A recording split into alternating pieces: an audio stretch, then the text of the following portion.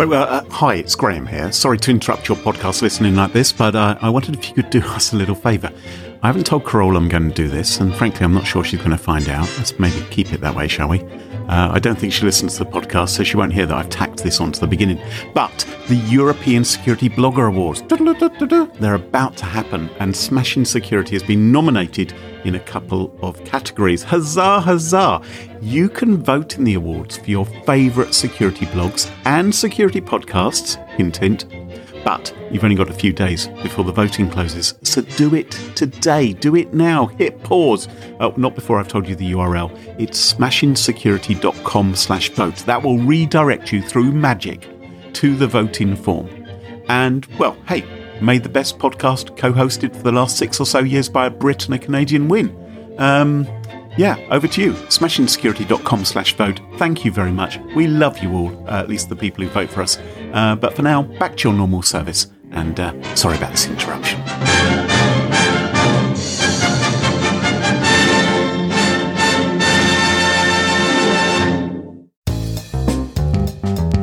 And as the auditor asked who actually has access to this room, and I said, well, it's only me and the external IT support people and the guys who use it for storing video equipment, and the boss and the other director and the man who fixes the photocopier. There was a bit of that, and the air conditioning guys, and because we work on a farm, I think that the farmer likes to store some of the winter feed in there. A couple of sheep. Him. Smashing Security, episode 135, Zombie Grannies and Unintended Leaks, with Carole Theriault and Graham Cluley. Hello, and welcome to Smashing Security, episode 135. My name is Graham Cluley. I've been waiting for this episode. I'm Carole Theriault. Why have you been waiting for this episode? I like the 135. I don't know. It sounds really like we're over 100. We're over 125. We're serious now, professional. We've made it. Well, we know that we've made it because we've got a special guest, someone who's been a long-term listener but a first-time caller to the show. It's Ollie Skirchley. Hello, Ollie. Hello, Graham. Hello, Carole. So Ollie is a friend of mine. We've been friends, I don't know, for a year or so. And when we hang out, we actually talk about things like GDPR and we really do. And we talk about stupid devices and gizmos and stuff. So we thought he'd be an excellent voice of reason in a world gone mad on all things cyber. Thank you very much, Carole. Oh, I do happen also to have a career in IT as well. But, there's that too. Yada. Show off. Everyone works in IT, Ollie. Stop thinking you're so big and amazing because you do that. Jeez. Carole, what's coming up on the show this week? Well, big thumbs up to this week's sponsors, LastPass and MetaCompliance. Their support helps us give you this show for free. On today's show, Graham contemplates old age and zombies and malware. Ollie questions the smartness of some everyday IoT devices, and I'm going to see if I can convince Mr. Cluley, Ollie, and some of you listeners out there to change your social ways for a few days. All this and truckloads more coming up on this episode of Smashing Security. Now, chaps, old people. Like you. Look, get used to it. Old people are pretty scary, aren't they? Don't you find them scary? You are scary. Well, I think old people are scary. The truth is, of course, that age is creeping up on all of us. It's lurking in the background, hidden in the corner of your eye. Every day, drip, drip, drip, you're getting closer. Nah. I'm never getting old. What? Aren't you? Nah. Well, I believe it's hiding out there where you never want to look. It's the ultimate horror story. Each and every one of us is metamorphosizing into a cardigan-wearing version of ourselves. Big word, Graham. Wearing Crocs. You should see the picture in Carole's attic. Now, I've been thinking about this recently because I don't think I mentioned it on the show, I had a big birthday. And was it 60? Big 60? I'm not going into details, but I've realised I've less years ahead of me than I do behind me. And the evidence is all there, right? I've got a landline in my house, which only old people have. Mm-hmm. I like nothing more than to take a bit of a nap. I don't think that's really the main. No, but mid-show even, Ollie. Come Carole's segment, I'm off. So I can tell. Oh, it's true. Better not today. Now, thank goodness I don't have a Facebook account, because if I did, that would really confirm that I was officially old. But I don't know if you've noticed, but there are an awful lot more old people out there than there used to be, which has led me to the conclusion that they're not dying off anymore, right? In fact, maybe they are the living dead. Oh, God. Okay, I'm really trying to see where you're going with this. Well, I'm not the only person who finds old people scary, it seems, because many folks have played a... What are you scared of? A wrinkle? Well, Grey hair? What is it? A slow walk? they could choke me with a Werther's original. A Werther's original. Many folks have played a spooky 3D video game called Granny. Oh, okay. Now, you wake up in Granny. In Granny. Oh, we've all done that. Well, no. You wake up in the Granny game in a bed in a bed you don't remember, in a room you don't recognise. Okay. Sound familiar? Yes, very. Reminds me of my 20s. And in this game, a crazy old granny carrying a bloodied baseball bat has locked you up in an old, decrepit house. Okay. Pretty spooky stuff. This is a 3D game which you can get for your computers and for your mobile device as well. Fun, eh?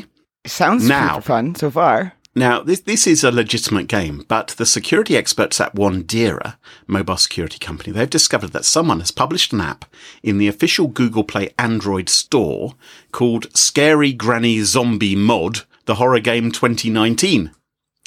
Okay. And this appears to be a modification or some sort of tinkering with the official Granny game. So this isn't the legit app. This is I think you can fairly safely say it is not the legitimate version of Granny. It's been downloaded 50,000 times. This illegitimate one. That's right. Right. And, of course, the app is malicious. Otherwise, I wouldn't be talking about it.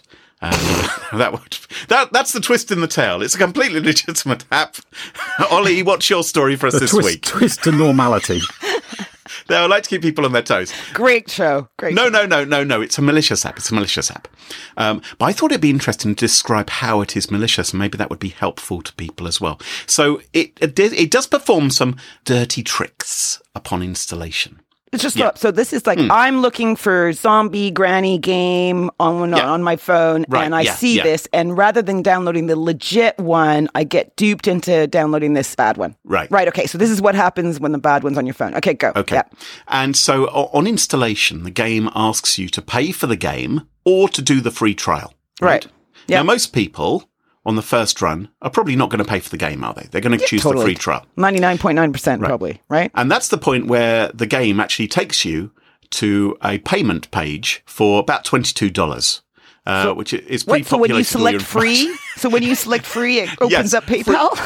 Free trial, yes. Okay. Just in the hope that you're going to click through. Okay, that's a pretty big indicator that this is not all well. That's one of the indicators. £18 for a mobile game. Is that standard these days? It's called reassuringly expensive. Bit like Apple products. There's so many games where you've downloaded for 99 cents and turned out to be rubbish, but if this one is $22 or something like that, then... Well, what could possibly go wrong? Exactly. Guaranteed fun. Exactly, it's going to be fun. Now, when you run the app, even if you don't choose to go for the free option of $22, when you run the app, it isn't instantly obvious that it's malicious. Okay. Because it bides its time, rather like an old person can take rather a long time in the shopping queue as they get their checkbook out. Or getting to their point. Exactly. Just like, get on with it.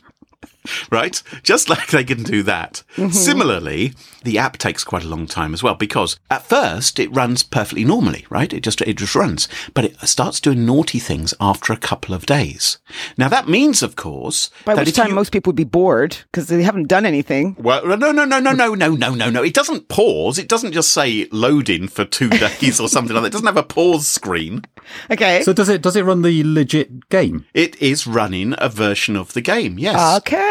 And according to the researchers, it's actually a whole load of fun. So for the first 2 days, you are having a blast. Right. For 18, this is 18 quid well spent. So you're having a great old time. Mm-hmm. But it keeps its malicious activity silent for the first couple of days. Now, that means, of course, that any security researchers who's taken a look at it probably isn't going to notice anything too suspicious. And indeed, Google's own vetting system, which allowed it into the App Store, may not notice about the other dodgy stuff it does. You know what? The researcher was probably blinking when the PayPal page came up. And Maybe. that's why they didn't, I'm not sure if you're able to skip that. I imagine you're able to skip that. It's just like they're just taking a chance that maybe some people will choose to pay for it. Is this an excuse for security researchers now to be playing every mobile game for at least 2 days before they issue their reports? In my experience, that is largely what they do anyway. Is you go into a lab and they're just all sort of playing some sort of MMORPG or... It's called research. Exactly. That is completely untrue, folks. Now, not only does it wait a couple of days, but if you happen to be that very small number of people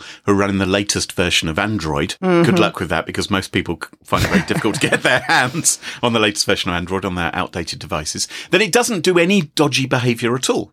So again, if the researchers are using the latest version of Android, or if the testers have got an image of Android which is completely up to date, then it's not going to display anything dodgy. But if what most people are running, which is older versions of Android, then they might see something suspicious. Oh, that's very clever. So basically, it was downloaded 50,000 times, but does not necessarily mean that 50,000 people were infected. Well, they might have been infected, but it may not be showing any actual consequences of the infection. So no payload. You're infected, but okay. So let's get on to the payload. Let's get on to some of the things which it does. So it's biding its time, as we say, but what does it actually do when it does trigger? Well, it displays a fake notification, sometimes inside the game, and other times when you're just simply using your mobile phone, telling you to update Google security services. So it says, okay, you need to update Google Play and the services in order to carry on using your device. So you say, oh yes, that's fine. Click update because you've been taught security updates are important. Yeah. And that takes you to a fake login page, a Google login page, which is going to ask you to reconfirm your username and password, of course. Yeah, and that would feel probably pretty legit to most people. It would, yeah, right, because you're going to install a security update. You know, why wouldn't you be asked this? Now, I've included in our notes here, which you can check out, a screenshot of that login page. There's a quick giveaway there. I wonder if you notice it's highly convincing apart from one tiny little detail. Do you notice what that is? Yeah, quite early on in looking at the picture, did I spot it? Yeah. Is it a new form of authentication? Yeah. La la la la la la. Exactly. Rather than asking you to sign in, it asks you to sing in. So there's some voice biometrics here where you have to sing your favourite song. Bird, bird, bird. Bird is a word. Bird, bird. I think we're onto something. Songs as voice biometrics. TM, Graham Cluley. Power ballads. Yeah. Oh. God, I'm all over Power ballad. Oh my goodness. That would be Alone. Cher, Bonnie Tyler. Total. Jennifer Rush for me, please. Thankfully, Kroll, we're not going to get into any copyright trouble with the way you just sang that. I think. So yes, it says singing rather than sign. Now, obviously, the bad guys could fix that fairly easy, that little typo. Right. Some people might spot it and not enter there. But once it's grabbed your password, it will use that to steal your recovery emails, your recovery phone numbers, your birthday, your verification codes, cookies and tokens, which could give hackers access to third-party apps and all kinds of other stuff as well. That typo makes me doubt whether all the hoovering up of personal details would actually work seamlessly. Well, that's in this version. And now we've publicised this in the podcast, of course. The bad guys are probably going to fix that typo, aren't they? And I do hope so, because it's just so embarrassing. It is pretty shoddy. I feel sorry for them. So they're grabbing passwords, and they're also, of course, popping up all kinds of other ads while you're using your phone. But perhaps the sneakiest trick of all is the one which we alluded to earlier on, which is that the game actually works. And apparently it plays quite well. And it's quite fun, according to Wandera, to run around the decrepit old house trying to find weapons to batter zombie grannies with. You're trying to imply, Graham, that it's almost worth it. Yeah. I know, it's a really weird angle. I mean, you sacrifice a bit of your money and passwords and things. What's wrong with you? Is this you being old? You just want all the kids to download malware because you're threatened? No, I'm just saying it's a sneaky trick that the thing actually darn well works. So they obviously stole the code, right? The game code. That's my guess, is that they stole the code and they adapted it and they added a few, bits nasties. Nasty stuff. Now, Wandera have offered some tips on how to spot suspicious apps, which I thought might be worth reiterating for folks at home. One is look out for bad reviews and inconsistencies and poor user experience. You have to be careful, though, because some of these malicious developers are devious and they submit false reviews to make an app look more popular than it really really is. Yeah. Another clue which can tip you off that something might be up to no good is overzealous advertising. By that, I don't just mean that it has an ad in the corner of the screen or something, but that they're popping up all the time. Indeed, with some of these apps, including this one, the ads will be appearing even when you're not running the app. Even when you restart your phone, Right. you start beginning to get ads popping up maybe while you're using Facebook or other things as well, which actually only begin after installing the Zombie Granny app. But probably not right away, maybe 2 or 3 days later. And look out for app permissions which are excessive. Right? We've talked about this before, You mean in course. T's and C's, that kind of thing? Well, when you actually install an app on Android, it will give you a long list of all the permissions which it's asking for and things Right. which it's asking to do. And as we've said on previous occasions, always be suspicious of those. If it seems to be asking for too much, it's like, well, why does it need to know this? Why does it Yeah. need to have this particular privilege? Access to my camera and my contacts and, yes, Right. all my Yeah. other apps, that kind of thing. And it's really cool that they make that really obvious now upon installation, right? Because then you can kind of look and go, whoa, why do you want to access all this stuff? Right. If you've got a relatively up-to-date version of Android, then it will give you warnings about Yeah. that. And even if they're not up to something deliberately malicious with the app, if, for instance, they're accessing your address book and maybe uploading it to a server, maybe for some sort of social sharing facility, that's something I would also suggest being cautious of, because you don't know how secure those servers are and what else they might be planning to do with that data. So you need to treat those sort of things with great care.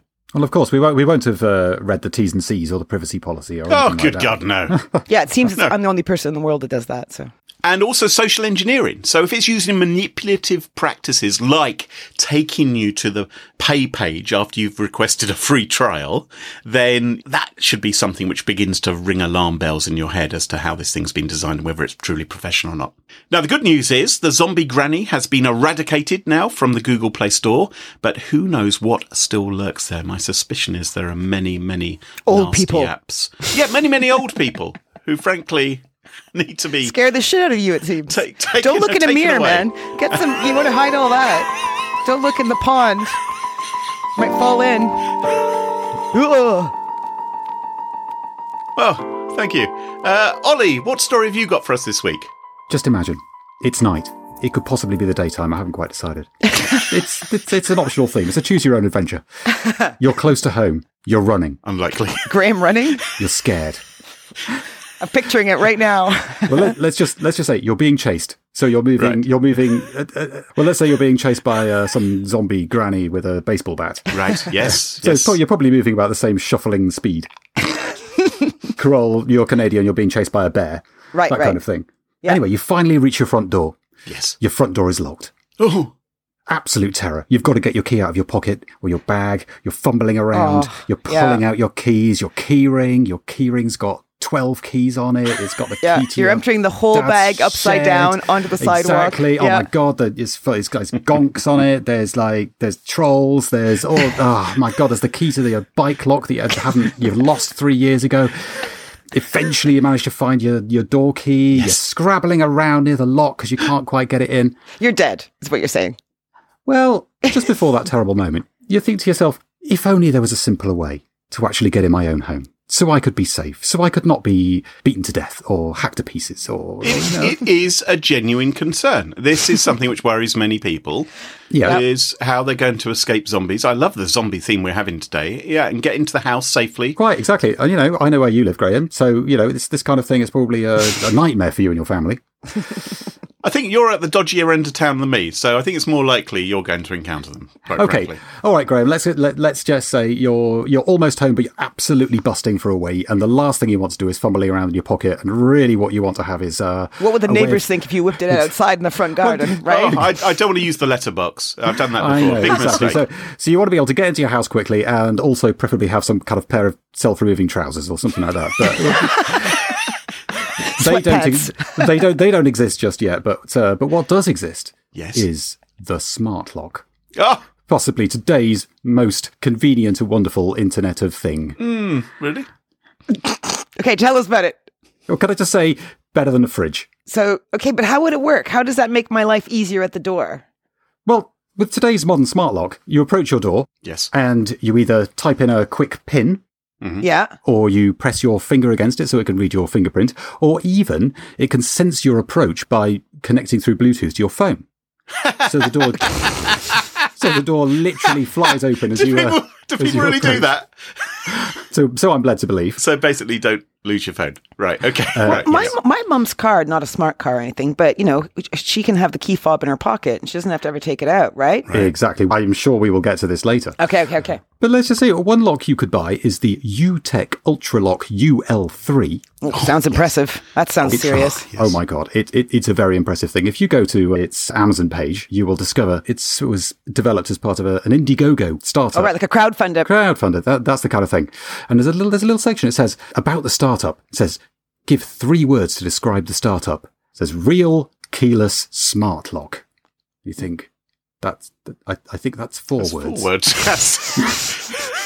So, they're off to a good start. But instead of, let's say, making smart and lock 1 word, no, they've made real and keyless 1 word. What?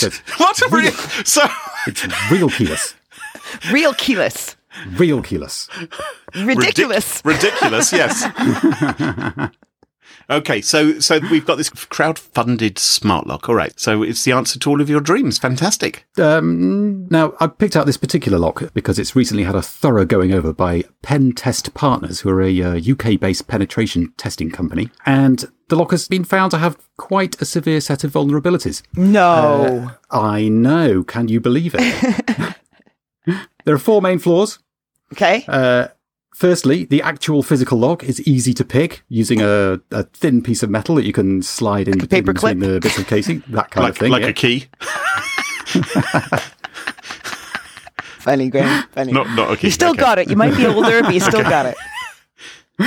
Okay, so it's easy to pick, right? Okay, it's easy to pick. That's a you can flaw. apparently also trivially unlock it over Bluetooth. Obviously, trivially in an if you're familiar with Bluetooth low emission encryption sense of the word, trivial. Mm-hmm. Using the API that the mobile app uses, basically from anywhere on the internet, you can reset the lock pin, locking the user out or allowing you to unlock their door. Oh, so someone could potentially lock anybody else's door and lock them out using the API. Yeah, because you could change their PIN and then they can't get in if it requires a PIN to enter. But also, using the mobile app API, which, as it turned out, had no server-side authentication at all, you can recover personal information data from any user's account, often enough to actually locate the building where the lock is. For fuck's sake. I'm just so sick of devices that don't have baked-in security. Like, this is just abysmal. Okay. In fact, it's pretty ridiculous. Ridiculous. Yeah, that's what it is. Ridiculous. Wasn't that in The Princess Bride? No, it's inconceivable. Okay. Inconceivable, yeah. Ridiculous. Yeah, okay. Now, the good people of PTP let the lockmakers know about the API vulnerability. Yes. Right. And the Bluetooth vulnerability. And to their credit, the lockmakers have now fixed. That's good. Well, they fixed the API vulnerability, but not the Bluetooth one. But also, they're not the only lock to have come up short on quality or expectations recently. And so you're basically saying, take a piss in the garden, Graham, is what you're saying. I don't know if that was the focus of what Ollie's talking about, Kroll, is my urinary habit. No, but he set the story up very well, suggesting that you may have a toilet requirement, an urgent toilet requirement. Why would it be I am talking about myself just as much as Graham, just to defend him here. Thank you. It's we're all men of a certain age. Well, not all of us. I'm certainly not. Everything starts to get a bit, looser as we grow old. But you're saying do not get one of these locks to help you get into the house faster. No, what I'm saying is you have to ask yourself, when you're thinking about a smart lock, what is the problem that I'm actually trying to solve? Because simply getting over the horrible inconvenience of using a key doesn't really apply to most people. Well, here you go, being negative about smart locks. But I think there are some good reasons to have smart locks, actually. Name one. I'll tell you one. If you are in an office scenario, I don't know if you've ever set up smart locks inside your office, Ollie, as soon as you're sort of in charge of security and things like that. But the problem is that you give keys to everybody, right? Everyone's got a key so they can get in and out. What happens when someone leaves the organisation? They've still got the key. Do you have to go round and change all the locks physically? Or can you use a smart lock and just reset the pin to something else? Wouldn't that be handy? That is an absolutely superb point. And may I say, I have bought myself a smart lock recently for work. Ooh. Is this because you've got a weak bladder or some other reason? It's for the server room where That's not really where I would recommend to do it. Definitely not in the fans. I have a bucket in there. So it turns out that when you sign a data processing agreement with clients and Right. it says on it, we reserve the right to audit your premises for IT security and GDPR, Okay. then they actually mean it. And one of our one of our clients did send the auditors in. Oh, you poor sod. How horrible for you. It was a valuable learning experience for all of us. What was the big takeaway for you when that happened? Like, you must have been shitting yourself. Well, Well, not we've already covered that, I think. It's a good thing I had the bucket. This is The big takeaway was don't worry too much about it. Everybody, fucks up on something. But if you think you're doing all right, you're probably okay. Since GDPR, where we've all had to go in a bit of a panic about the data that we process, I think most people these days, hopefully, are a bit more at least aware of the kinds of things that they need to polish up on before somebody did send some auditors round. So did you have a smart lock in place on your server room before the GDPR audit? No, we did not. Right. And as the auditor asked who actually has access to this room, and I said, well, it's only me and the external IT support people and the guys who use it for storing video equipment, right? And the boss and the other director and the man who fixes the photocopier. Yep. There was a bit of that, and the air conditioning guys, and because we work on a farm, I think that the farmer likes to store some of the winter feed in there. A couple of sheep. Him. Yep. Exactly. Chicken. There's a very small chicken door for the chickens to go in and out of. So he said, well, maybe just in case somebody does go into the server room and help themselves to all the floppy disks and punch cards and all of the fancy IT tech that you've got in there, Yeah. maybe you should get yourself one of these smart locks. Right. And so I've done that. But Are you pleased? Do you feel now that you're more secure as a result or not? I feel empowered. Because now, finally, I am the one who can see who's going in and out. And, of course, now I can restrict it to as few as people as possible. But it did take a certain amount of research to not get a dud lock. to not find something that was completely shit and was going to fly open every time a fly buzzed past it. Yeah, so there's an argument for inside business then, I guess.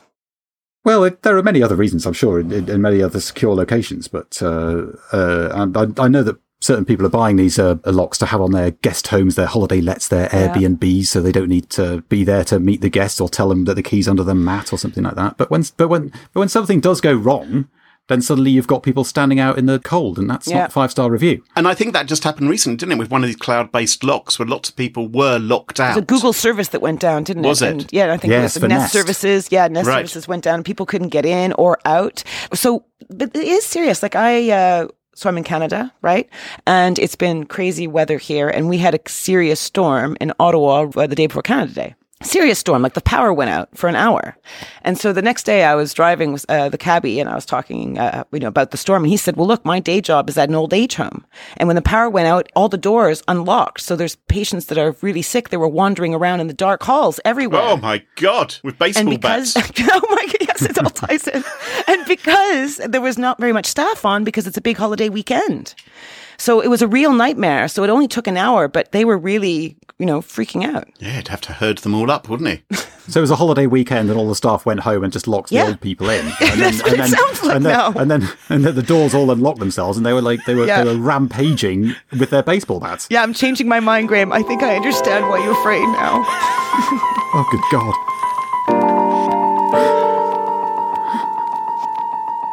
Kroll, what's your story for us this week? Okay, so this morning, a beautiful morning this morning, I get a text message from my Croatian friend named Andy. No words, just a link. And I've shared the link with you guys so that you can take a click and describe it. Okay. Oh. So I'm looking at a rather cute cat who appears to be playing the flute. Is that a 6-legged cat, then? A cartoon flute. So when your cat just stares at you because it wants something, but it doesn't obviously move. They've kind of put cute little hands, it's just a cute little meme, right? And this is what social media basically means to me. It's a few random fun memes that gives you a moment of something, a little giggle. And I never post, as most of you know, and I never read anything unless someone emails me or sends me a text message with a link, and then I'll go in. But it seems I'm unusual because, Graham, you are what I would call an avid user of Twitter. I quite like Twitter. Yeah, I enjoy Twitter. Yeah. And Ollie, are you on social media or do you? Well... Oh, a pause. No.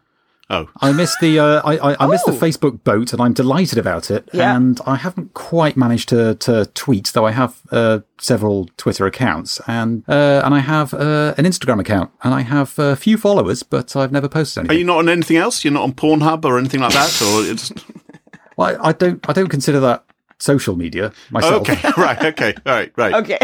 Yeah, right. For the handful of listeners that treat social media as I do, with disdain, there are thousands and thousands of you out there who are much more like Graham here, not looks, obviously, or age, but more you're probably more likely to be actively managing one or more social media accounts, such as Twitter, Facebook, LinkedIn, Insta, and all that.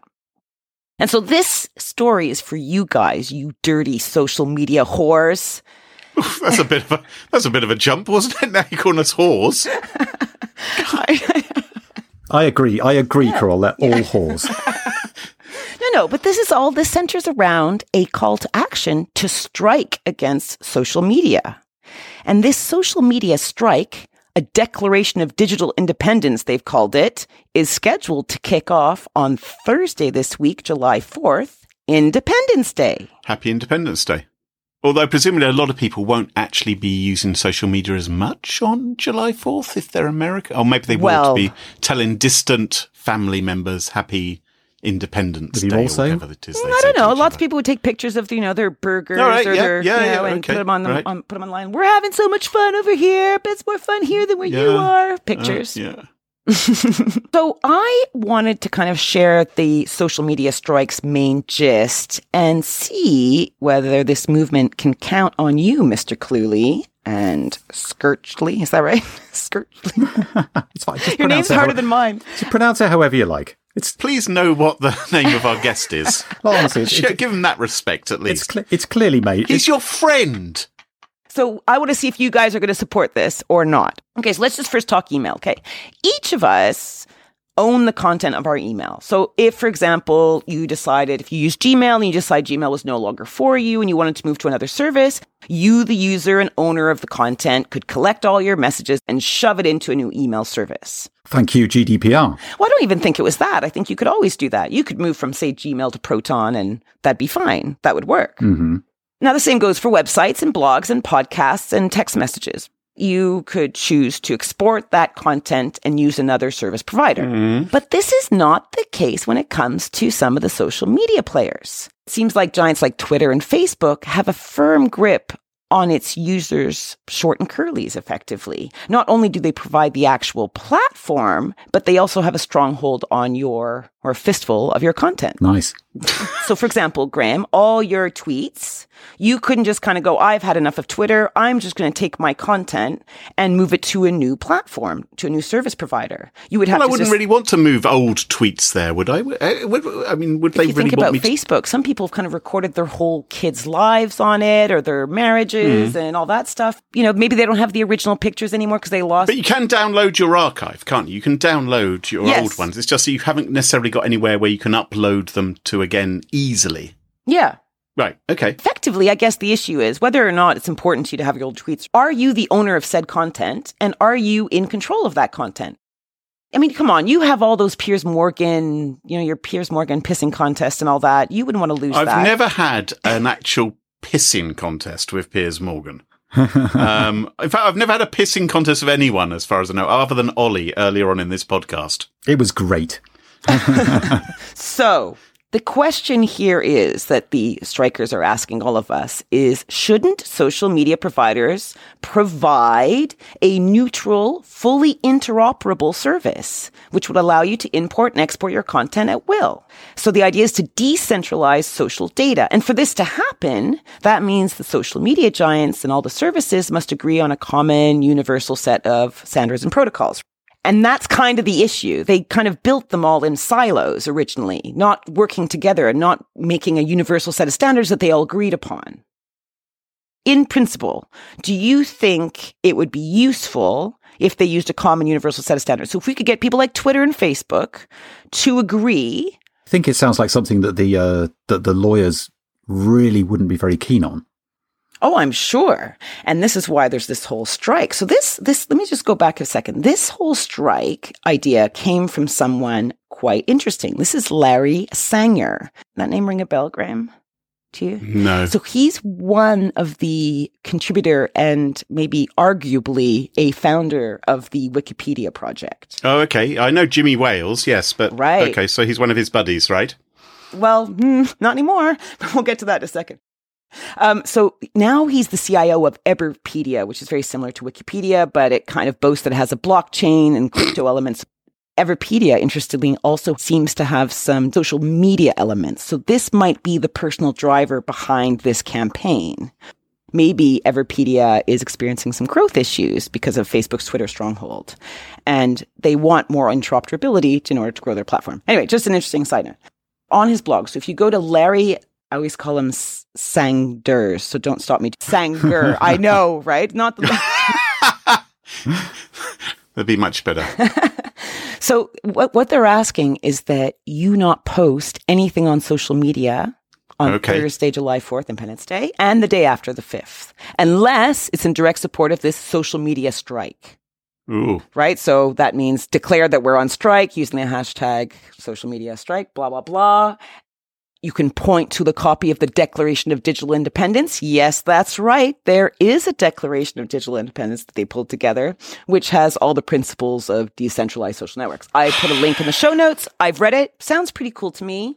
I just think this is a bit weird, isn't it? I mean, if you're not happy with the way Facebook and Twitter work, then quit Facebook and Twitter and go to a service which you do like the way it works.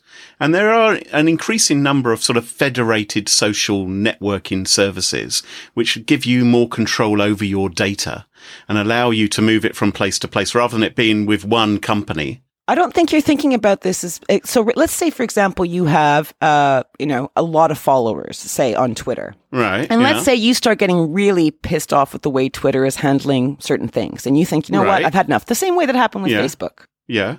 I don't think you would walk away. If you had the option to actually transfer those followers and some or whatever of the content to another supplier, easy peasy, I think you would choose that over just dumping it all. And we've had those arguments before when we've had to do that in the work world. Well, I think most of these services now give you an ability to download the data. I don't see what the incentive is for them or the business case there is for them to allow people to sort of populate or to work alongside the likes of Facebook or other services more closely so that this data can be easily exchanged. Do you think blogs and websites should work like this? Do you think if you have, for example, a WordPress blog, you should not be able to, choose a different supplier and make, and port over your content? Well, I can do. Because of course you can. Because I can download my... Yes, but what... It's the universal protocol allow them to do it. Well, but why have you decided that Facebook and Twitter and Instagram are doing the same thing? They're not doing the same thing. They're doing different things, and they have, or YouTube, they're focused around different elements, whereas a blog is a blog. It's something which has an article and a headline and links in it. They're more comparable to take the data from place to place. I guess we're coming to the idea that you can't unilaterally move off Facebook. So people tend to be stuck on Facebook because that's where everybody else is. And you could say, well, I'm going to take away all my content and I'm going to take away this, and I'm going to publish all my Facebook content on a WordPress site. And that's how I'm going to give all my updates. But then you're not taking part in that community. And the same with Twitter, the same with all of these other things. You're part of it. You're part of that siloed community. So unless they bring those communities together in some special way, you're forced to stay within that single community, because going away then means that somebody, for example, you, Graham, if you moved on to Mastodon, the idea of taking all of your loyal followers over to that as well, whilst they're still on Twitter because they want to follow other people, it's just not going to happen. It's not realistic. I get that we've accepted that that's how it works. The idea of this whole strike is to put that into question. Like, do you think they should pay attention and figure out a way to work better together so that we can have better ownership and better interoperability so that we can port or delete or whatever with our data? And I think it sounds like a great idea. Now, how they're going about it, though, the idea of the strike is that no one posts anything, although I'm guessing you can sit there and read the feed of it saying we're on strike. That's the only thing they want you to post. And the idea would be, wouldn't it be amazing if on Facebook and Twitter, all you could read were, hey, support this strike. There's a lot of press on it, though. So it's going to be interesting to see whether this guy, Landy Sanger, is able to pull it off. Landy Sanger. I'm going to say Larry Sanders again. Larry Sanger. It's all right. It's okay when people get your name wrong. Especially if they're really difficult, complicated ones. On the site, so this is on Larry's site, there's some controversial bits also, because he kind of says, strikers will start calling out scabs for posting when they should be striking. Scabs? Yeah, I wasn't really sure about that. So effectively, if Graham, on July 4th, you decide, well, I don't care, and you put out, hey, we've just put out our new episode. Right? Yeah, that's exactly what I'm going to do on Thursday morning. I'm going to be tweeting that people can listen to this ruddy podcast. That's what I'm going to do. And if you get trolled, right, by some of these people that feel that you should be on strike, how are you going to handle that? He's also suggesting they create a strike bot, which I find not very nice. And organize. To automatically abuse people who happen to be. Well, I just think these are horrible people. I know. I am totally against this now. If that's what he's proposing, I think that's. Well, I do quite like the idea that the social media sites will reach a level of maturity where they've all made so much money that they just think, well, hey, why not just give more people more power and ownership over their data in the way that Tim Berners-Lee wants us all to have, and let's all work together and let's move forward into a beautiful future, singing and smiling together and walking into the rainbow. I think the stockholders and the lawyers who will probably have more to say about this than anything else. The thing is like, I agree with the principles of it as well. So I've read them. I like them. I think it makes sense. The issue I have is actually with this guy, Larry himself. He has on his own website. Okay. So everywhere in the press right now, he's basically banking his fame on, his years at Wikipedia, right? So lots of the titles you'll see in the press are ex-Wikipedia founder and this kind of stuff. And of course, most of us, or I don't know, maybe I'm talking out of my what, but most of us kind of assume Jimmy Wales, as you said, Graham, is the Wikipedia main guy. He's certainly been the most high-profile person, hasn't he? So this is on Larry's website. He just listened to this quote. Mm-hmm. I was far more active than he was in the first 14 months of the project, and my influence in the community in terms of organizational work, general policy, blah, blah, blah, blah, was far greater than his. I point to my memoir. I'd also like to point out that Jimmy Wales has written no similar memoir because he really did not do very much in the community to write about. So there's a lot of bitterness there. You don't say. Yeah. What's annoying about this for me is you have to like both. You have to like the policies and you have to like the person who is trying to get the argument going. And my research in this made me think, I don't like the idea of yelling at people that don't want to take part. I think encouraging people to be trolls just because... Yeah. They don't agree with you. See, this is the kind of thing that sort of starts to put me off social media. I may have to stop. I think there's a lot of people who don't like the founder of Facebook. They don't like the founder of Twitter. But sometimes they find these services useful. If you feel really strongly that you don't want to be part of them, there are alternatives out there where you have more control over your data and your data isn't being held by one corporation. It's called the Fediverse. Mm-hmm. Go and check it out. Yeah. Yes, of course, it can be a pain building up a community again or getting your pals to join you. But I think you probably are better off starting that sooner rather than later, rather than hoping that the existing social media giants do what you want them to do, because I don't think they're going to do it. But I also think that no matter how much we talk about it and stroke our beards and say what we think is going to be right, I'm not stroking I don't have a beard, Kroll. What about you? Who's he talking about here? Okay, neither do I. Don't quit your day job. Kroll could grow a beard quicker than I can. Hey! What?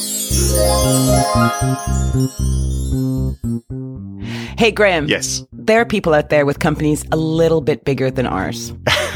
And one of the issues that they face is visibility and oversight. And when it comes to cybersecurity, that is super important. So listeners, listen up. If you do not have a password manager in your organization, please check out LastPass Enterprise. They offer centralized admin oversight and controls shared access and automated user management. All this stuff makes your life easier. Plus, you can even use LastPass's single sign-on to protect all your cloud apps and give seamless access to employees.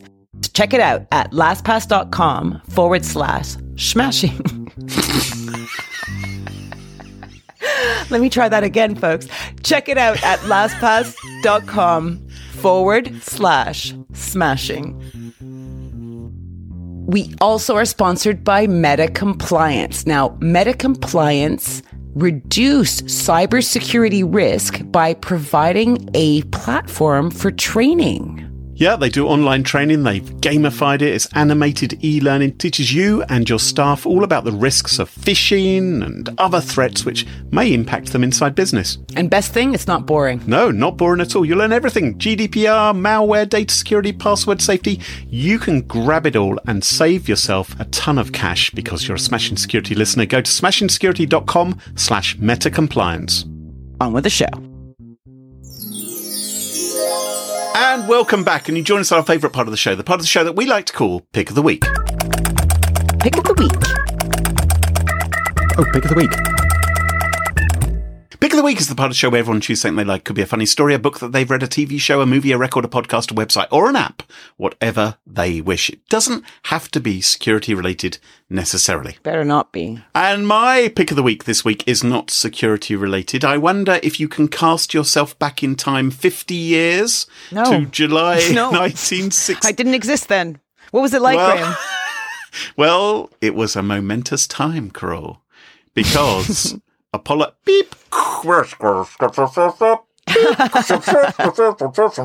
because Apollo 11 was landing on the moon, of course. The incredible Do you remember Apollo, that? I don't know. No. I do remember some of the Apollo missions, but not Apollo 11. I was a little bit too young for that. But Apollo 11, of course, took place around about 50 years ago, sometime in July, wasn't it, then they landed. And I have found a tremendous website called apolloinrealtime.org. Okay, I'm going in. And I checked this out the other day, and it is an interactive presentation of the first mission to land on the moon as it actually happened. No way. And there's a timeline where you can go through the entire mission. Cool. It lasted some days, of course.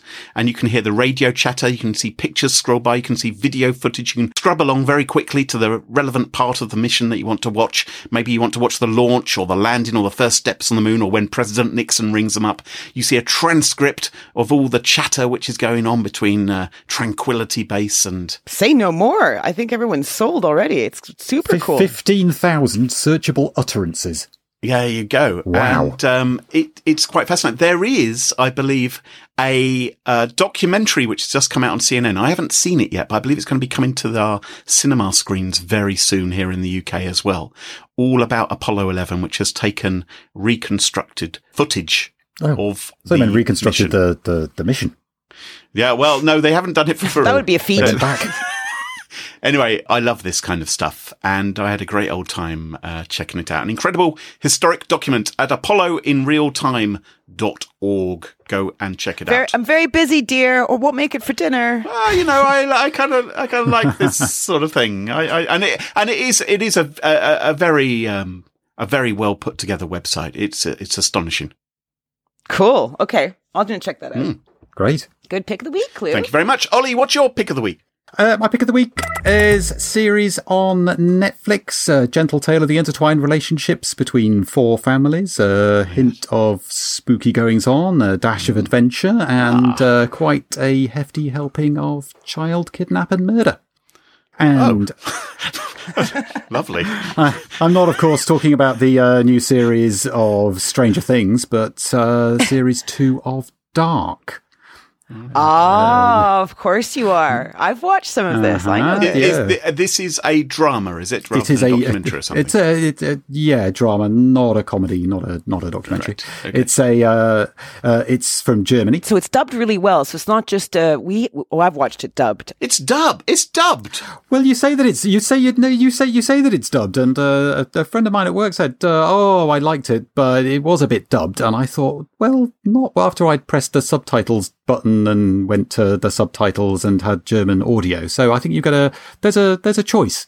There's a choice of audio visual. I love the dubbedness, though. I didn't know they still dubbed things. I just assumed they always... Oh, no, Graham, there's this really new cool game we play in our house, right? Yeah. So you watch a dubbed film, right? So you're listening to whoever's translated, but you also turn on, what's it called, the text? Yes. It's called the subtitles. Yes. And it's different translators that do both of them. And there's a really cool meta experience because sometimes one of the translators is in a shitty mood, so you're much more sweary than the other one. And sometimes they're much more authoritative, and you can spot all these crazy inconsistencies. And it makes watching things that might be vaguely more for your partner than for you much more fun to watch. I see. I was about to say, why don't you just stop watching this rubbish if that's what you're having to do? But okay, it's because you're sharing the viewing experience. Fair enough. Exactly. Absolutely brilliant. Well, you've just told me how to make all TV more exciting. But getting back to Dark, the reason I absolutely love this series, and I think it may be because it's German. Whenever they open up one of these mysteries or questions, they do gradually start to answer the mysteries and questions later. It doesn't turn into another Lost or program like that where you just end up with a whole bunch of... And you're frustrated because you realise at some point they're never ever going to explain this to my satisfaction. And then eventually... And you're like, damn you, I've given you hours of my life! Exactly. But with this one, you kind of know that they are going to get around to that. I mean, obviously, they've at the end of the first series, they closed enough of the questions, but not too many to leave it open for series 2. And I've just started watching season 2, and I've realised that I need to probably watch... the second half of series 1 again to try and work out what's going on, but I'm enjoying every second. Yeah, it's complicated. Oh yeah, but it's worth it. It's worth every second because you know you're actually going to get your money's worth out of it. Oh, and that's called Dark. That's called Dark, and that's on Netflix. Marvelous. I recommend it too. Thumbs up from me as well, especially with subtitles and so dubbed subtitles and subtitles. Dubbed. Yeah, definitely. Okay. Enjoy. Right. Okay. You're welcome. Crow, what's your pick of the week? Okay, it's a bit of a weird pick of the week. Oh, what a surprise. Totally. I don't think we've ever done anything like this before. Okay. It's been really hot around here, right? And I know in the UK there's been a bit of a heat wave. And Europe and the States, anyway, right? So everyone's probably suffering the same annoying thing that I have, unless, of course, you have air conditioning, and that is hot pillow syndrome. Oh, my God. God. Oh, my God. Do you know when you're lying in bed and you're like, it's hot, I'm going to flip my pillow over. And you get the cool side, and that's really nice. But if you do it too often, or if it's really hot out, you do it, and it's hot on both sides, and that is like the worst. Even if you make your pillow into a quadrant, and you have like 4 designated areas that you try not to overlap to make sure you always have a cool bit coming. I seriously do this. Oh yeah, and totally with you on this. You do too? Oh my God, Graham, you don't know what I'm talking about? I have got no idea what you guys are talking about. I've never experienced this. Really? You don't get a hot pillow, hot head? I don't move my pillow.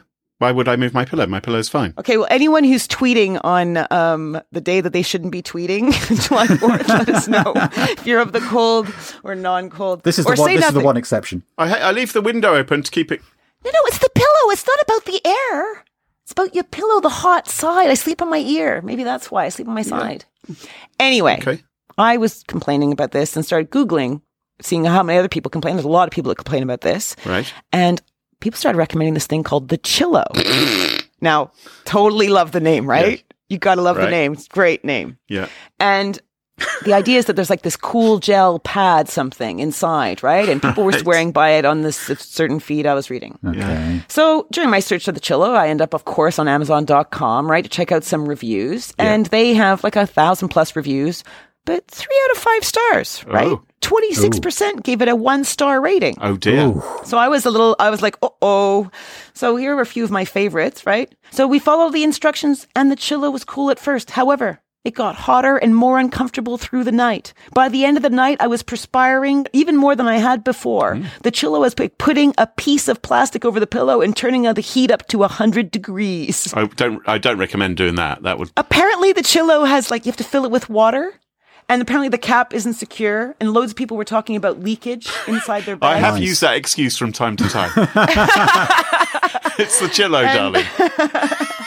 And the product, another one was the product was dismal at best. I was expecting better quality. I followed the instructions to the letter and ended up leaking and getting warm and staying warm. We've all been there. When it was used by either me or my husband. Total waste of money. It leaks water all over my crotch. So that was going to be my pick of the week. Until you realised it was rubbish. I didn't want to buy it. No. So now my pick of the week is, listeners, can you, those of you that are human and have the hot ear, hot pillow syndrome problem, if you have a cool pillow method, I need to know it. Sake. Okay? So, what? So basically, we're going to get... Ollie will be interested in the results, I will be right? interested You like in a cold the pillow? results, yeah. Thank you very much. We're going to get bombarded by Chillo pillow people now. Well, maybe they can send me if it's... I'm not even going to use it if it's leaking. Next week's Are episode these bad sponsored reviews? by- Are these fake reviews? Who knows? Could be Who by knows? a rival, couldn't they? Well, who's Who the knows? rival, though? Well- I want to know about the rival. Maybe the rival's brilliant. Maybe the rival. There's quite a few. There's quite a few. I've put a link in the show notes of apparently I know here's 10 cool pillows, but I don't trust any of them now. The world's too complicated. I just want a cooler sleeping pillow. So any advice from a dear listener, I will take. Thank you very much. That's my pick of the week. It's not security related. No, it certainly isn't. It's the kind of thing that maybe if you'd been on social media, you could have posted about and got some answers from all of your followers. Maybe you will, because maybe you can do that for me.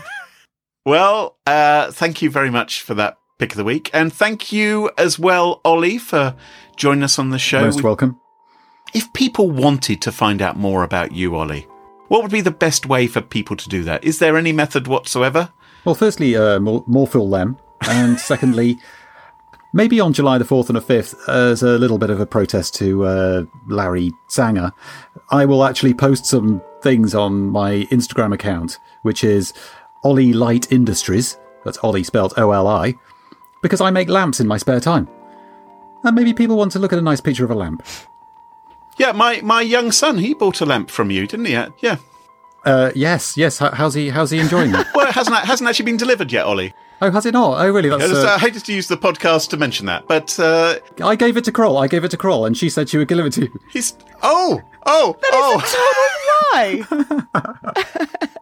May I interrupt and thank this week's Smashing Security sponsors, LastPass and Meta Compliance. Their support helps us give you this show for free, so be sure to check out their offers. And you can follow us on Twitter at SmashInSecurity, no G. Twitter wouldn't allow us to have a G. Yep, and fist bumps to all of you listeners out there. Check out SmashingSecurity.com for past episodes, sponsorship details, and info on how to get in touch with us. Until next time, cheerio, bye-bye. Bye! Bye.